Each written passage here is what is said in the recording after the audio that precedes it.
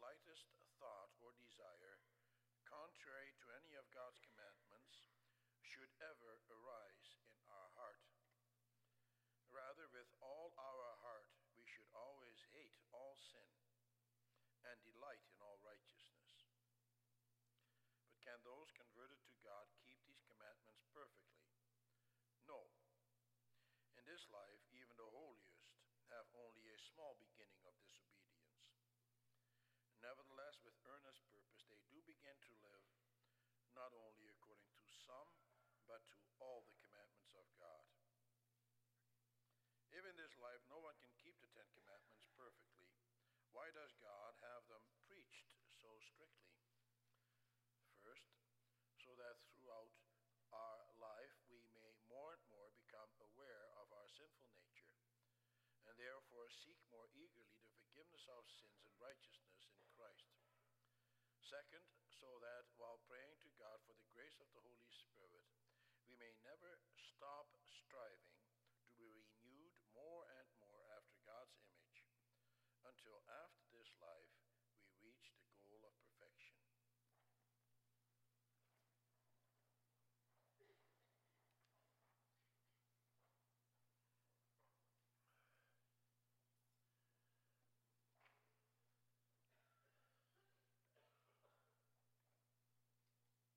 Beloved congregation of our Lord and Savior Jesus Christ, brothers and sisters, that includes you also, boys and girls, with the 10th commandment, we come to the root of sin. And the root of sin, brothers and sisters, is wrong desire.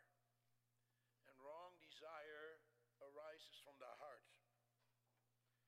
Because of our corrupt hearts, our corrupt nature, we crave wrong things. We are to desire to be like God and to be near him, but by nature we desire the opposite. The Lord God made a covenant with us, a covenant of love, wherein he expresses his desire for us. But he also wants us to desire him. That's what I want to preach to you about this afternoon. The theme is as follows: the Lord requires our heart in the fulfillment of the 10 words of the covenant. And then we will see that the Lord requires our heart because of, in the first place, the basis of the covenant, in the second place, the demand of the covenant, and then finally, the promise in the covenant. In the covenant, it has to do with our heart. God wants us to serve him from the heart. The covenant is an expression of the great bond that exists between God and us, and the great desire that we have for each other. And so what does the 10th commandment state? The Catechism says that coveting happens when you have even the slightest thought or desire contrary to God's word. That's quite an indictment. In the scriptures, coveting refers to the inclination of the heart that totally takes hold of us. It refers to a desire that rules our passions and our lives. And so in a negative sense, this means that when someone covets something, he lusts after it with an inordinate, ungoverned, selfish desire. But we are dealing with more than just a thought process. The scriptures also mention in that connection the preparation for that sinful act. We can read in Joshua 7 about the sin of Achan. Achan took the spoil of the enemies even though the Lord God strictly forbade it. He confessed that he coveted those goods. But when you look at what his coveting consisted of, and then you will know that more than desire played a role. He cunningly planned his criminal activity. He did not just desire it, but he looked for the opportunity to take the spoils without being discovered. He was very cunning and very clever in the way that he carried out his plans. And then he took it. But that wasn't the end of it. He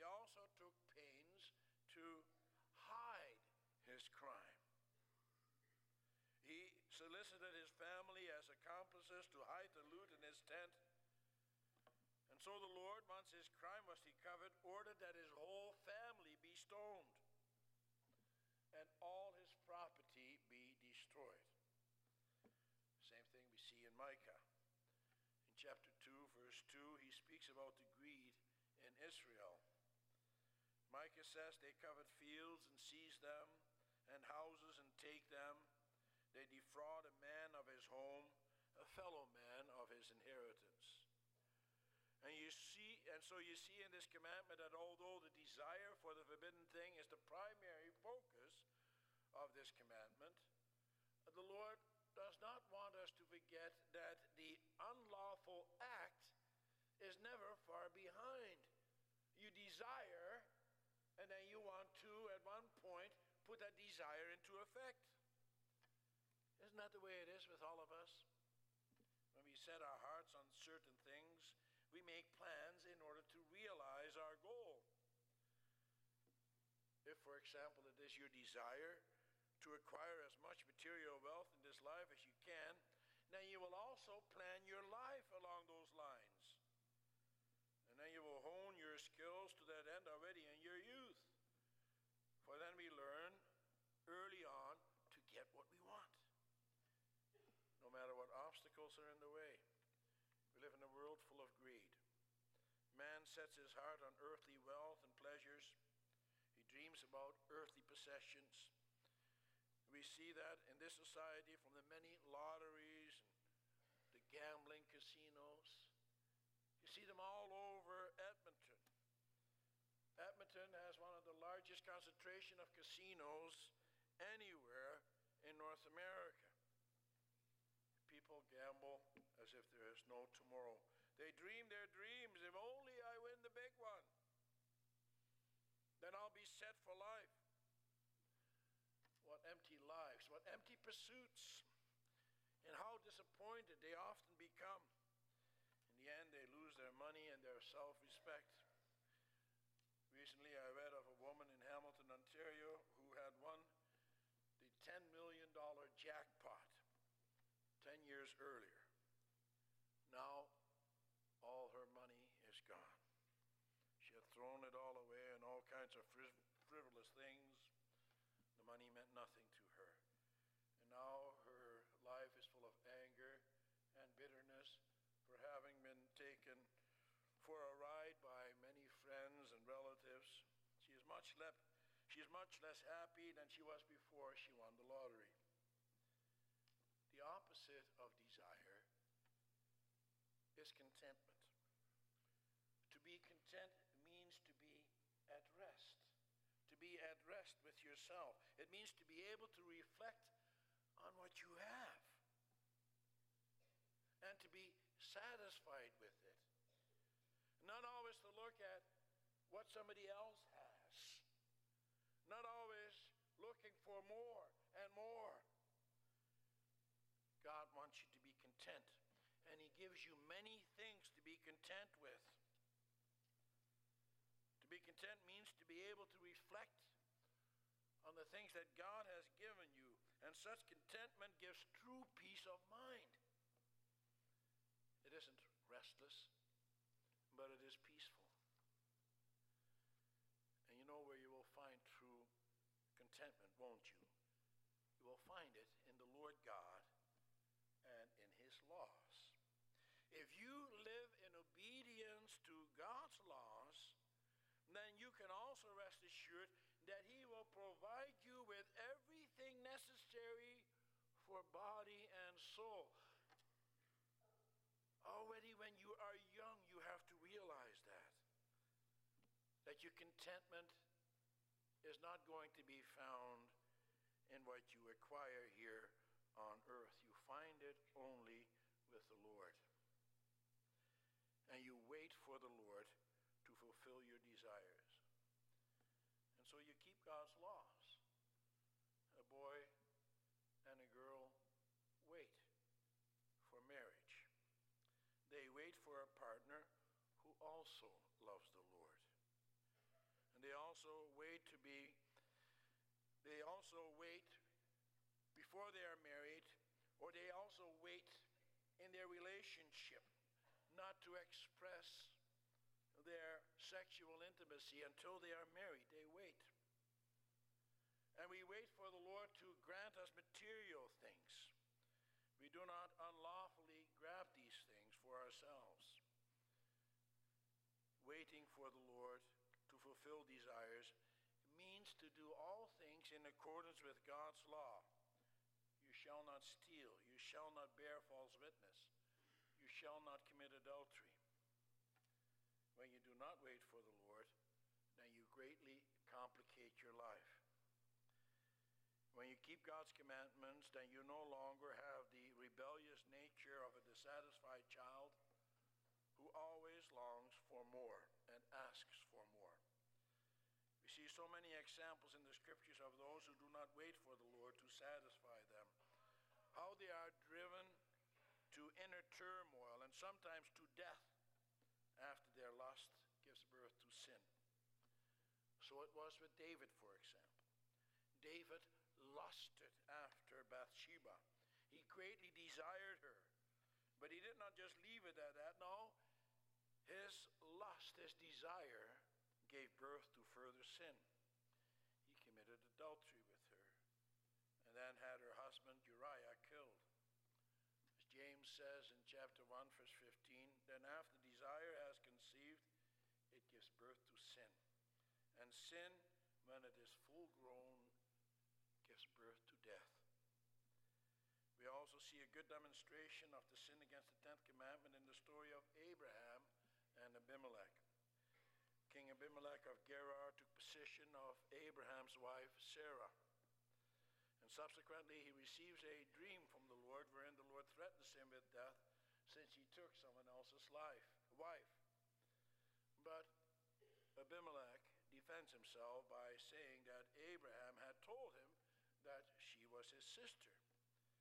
And furthermore, he says that he is not to be held responsible for any misdeeds, for he had not even touched her. The Lord answers and admits that he was indeed misled by Abraham and that he had not touched her. But this came about only because the Lord had kept him from that final sinful act.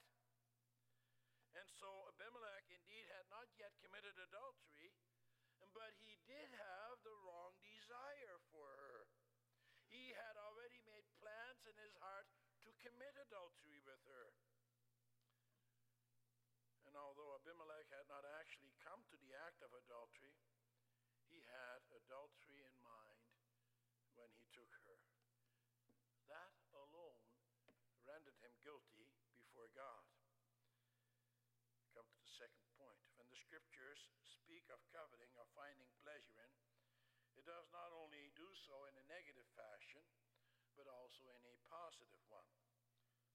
Not all coveting is condemned by the Lord. He who hungers may desire to eat, and he who is sick may desire to get better. That's the way it was in paradise already. In Genesis 2 is spoken of the trees which the Lord planted, and that those trees are pleasing to the eye. Pleasing to the eye means desirable. It is the same word which is used for coveting. It is something which man can desire. But on the other hand, the tree of knowledge of good and evil is forbidden to Adam and Eve, for it became sinful when desired to make them wise. Why was that sinful? Because in such a desire, they would seek themselves rather than the Lord. The Lord wants us to desire only those things which he has given to us to desire. For only then do we seek the Lord. In everything we do, we must seek the Lord. If it is food we desire, we may do so only because we acknowledge that the Lord has provided it for us. The fulfillment of the law is to love God with all your heart and with all your mind and with all your soul. Any desire that is not born out of our desire to honor and glorify him is sin. And he shows us by example what the right desire is about. He does that? He does that by showing that in the way that he desires you and me. For indeed, his desire is for us. He desires to dwell in our hearts. He desires to be near us. Listen to what we read in Psalm 68, verse 16, as the RSV and the ESV and other translations have it. God desired Mount Zion for his abode. He desired Mount Zion for his abode. What does that mean? Well, that means that he not only desired it, that means that he also made it happen. For he indeed made Zion his dwelling place. What God desires, he will have. What he desires, he will also realize. And he desired Mount Zion as his dwelling place because that's where his people are. He wants to dwell among them. He wants to dwell in them. God's heart goes out to us. He is totally dedicated to us in spite of our sins.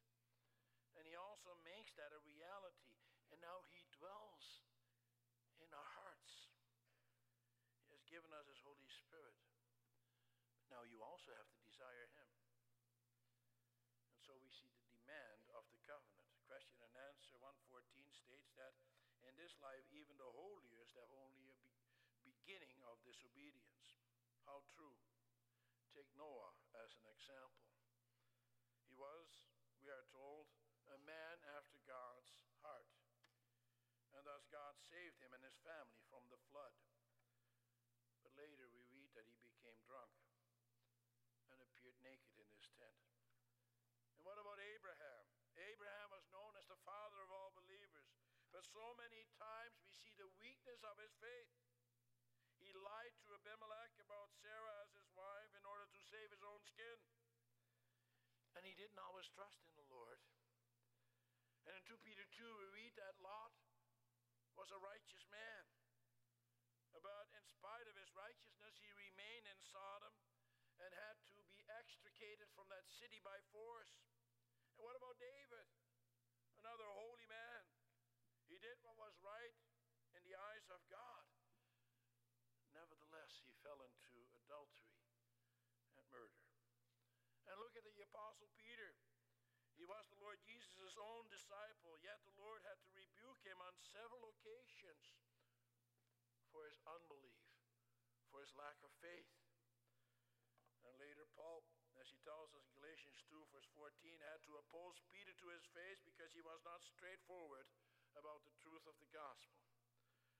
And so we also read about Paul and Barnabas that there was a sharp disagreement between them. Many more examples can be given. Even though holiness have only a small beginning of the obedience that God requires. And so where does that leave you and me? It leaves us in the same camp as them. We are not any different from them. And so all of us can, with the psalmist, cry out to our faithful covenant partner, if you, O Lord, kept a record of sins, O Lord, who could stand? Psalm 130, verse 3. And we can say with the Apostle John, if we claim to be without sin, we deceive ourselves and the truth is not in us. 1 John 1, verse 8. Still, brothers and sisters, that does not mean that a Christian is only evil through and through. The Catechism does speak of the fact that we do have a small beginning of disobedience. It is true that we are by nature prone to hate God and our neighbor, but it speaks there about our old nature. But we, through the Holy Spirit, are regenerated. We are given a new life. You are given a new life. You're a new creature. Even so, even though we are a sinful people, we're different from the world. We have been bought by the blood of Christ. He works in our hearts to renew us to be image bearers of God. He also worked in the hearts of Noah, of Lot, of Abraham, of David, of Peter and Paul. And the Lord God calls them faithful servants in spite of their sins. And so David could also openly proclaim to the Lord, as he does in Psalm 26, verse 1, "Vindicate me, O Lord, for I have led a blameless life. I have trusted in the Lord without wavering." And as he also does in Psalm 18, verse 23, "I've been blameless before him, and I have kept myself from sin." And so Paul could also cry out, as he does in Romans 7, verse 22, "For in my inner being I delight in God's law." And therefore we too can have that same certainty and state the same, "O Lord, we are blameless before you and kept ourselves from sin." Do you know how we can say those things, brothers and sisters? Not because we have reached perfection in this life and have obtained blamelessness on our own, but because of the Lord Jesus Christ. It is because we desire him. It is only in the Lord that we can keep the demand of the covenant. He fulfilled the covenant obligations for us through his Son, our Lord and Savior, Jesus Christ. And so we also see the promise of the covenant. Our third and final point. Question and answer 115 states that the 10 words of the covenant must be preached so strictly in order to make us aware of our sinful nature, so that we may pray for the grace of the Holy Spirit to renew us until after this life we reach the goal of perfection. The Lord has made us part of his covenant. He comes to us with his promises, with the promise of the forgiveness of sins and the renewal of life through the Holy Spirit, and the promise of an entrance into eternal life. And he gives us his greatest treasure, namely his trustworthy and eternal covenant. And the content of that treasure is the Lord Jesus Christ, with everything he acquired for us. And now he wants you to go after that treasure. And that treasure is offered to you in the preaching. And the preaching of God's word both confronts you and comforts you. It comforts us with the fact that we are to seek perfection in this life. This is not a one-time thing. Or it confronts us with the fact that we have to seek perfection. And that's not a one-time thing. It is not so that when we are done with the preaching about the 10 words of the covenant, that then we can forget about it another year. No, we have to meditate on and find delight in God's law every day of our lives. For it is in striving to keep the law of God that he keeps us on the straight and narrow path until after this life we reach the goal of perfection. Brothers and sisters, let me put it very strongly. If you don't long to be perfect, then you're not a Christian. You have to hunger after righteousness. The Catechism says, with earnest purpose, you have to begin to live not only according to some, but according to all the commandments of God. That is why it is so ominous when you hear people say things like, "Well, I know this is wrong, but," and then they have some excuse. Everybody else is doing it. Or, "Well, I'm tired of hearing so many rules," or whatever else their excuse may be. I know this is wrong, but that very statement ought to send chills up and down your spine. That, brothers and sisters, is the language of an unconverted person. The child of God looks into his heart and he says, "I know it is wrong, O God, have mercy on me, sinner. Turn me, draw me, change me." He doesn't say, "I know this is wrong, but I'm going to go my own way anyway." No, he says, "Oh God, help me. Make me holy. Make me pure." Let me also address the little children in this congregation. So often you hear children, don't you, that you must be good. Your mom tells you that you must be good. Your daddy tells you that you must be good. And often you try very hard to be good, don't you? But before you know it, you do something naughty again. You are just like big people. You can never always be good, boys and girls. And so what do you do when you are bad? What do you do with your sins? Where do you bring them? When the law says, the law of God says, honor your father, honor your mother, and you don't obey them right away, what then do you do with that sin? Children, the Lord Jesus says, let the little children come to me and do not hinder them, for the kingdom of God belongs to such as these. Mark 10, verse 14. Children, you must bring your sins to the Lord Jesus, just like everyone else, and say, God, be merciful to me, a sinner. Say your prayers at night. Think about the sins that you commit. Tell them to the Lord God and ask for forgiveness, and He will forgive you. You may have that certainty. And then you can also delight in God's commandments. We can delight in them knowing that ultimately Christ kept the law for us. Through Him alone can you reach the goal of perfection. And so they're also a comfort to us. Whoever wants to reach the goal of perfection must turn to Christ. And he must do so out of a desire for Him. He must have a desire for the Lord Jesus Christ. For the end of the law is Christ. And we know that Christ, and we know Christ only because He wants the law strictly preached. Through the law we know what it is to sin. And through Christ we know about the forgiveness of sin. We can come to Him with our imperfections and experience the peace that Christ brings. So we have come to the end of the law. We know how far we fall short of that what God requires from us.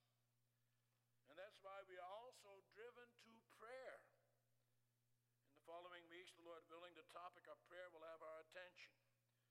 The last question and answer of this Lord's Day marks the transition to this part of the Catechism. And it does so in an appropriate way. The Catechism teaches us to seek our strength in prayer. How do you think the Lord Jesus was able to bear the suffering that He had to undergo? Only because He prayed. You have to pray for the grace of the Holy Spirit. For you cannot do that battle on your own. You are in dire need of God's help. Without Him, you are helpless. Pray, brothers and sisters, boys and girls, that you may give Him your whole heart. Only in prayer can you fight the good battle of faith. The law must be kept, but your desire must be to do the law in Christ alone. And only then will God fulfill your desires. Give Him your heart. Amen.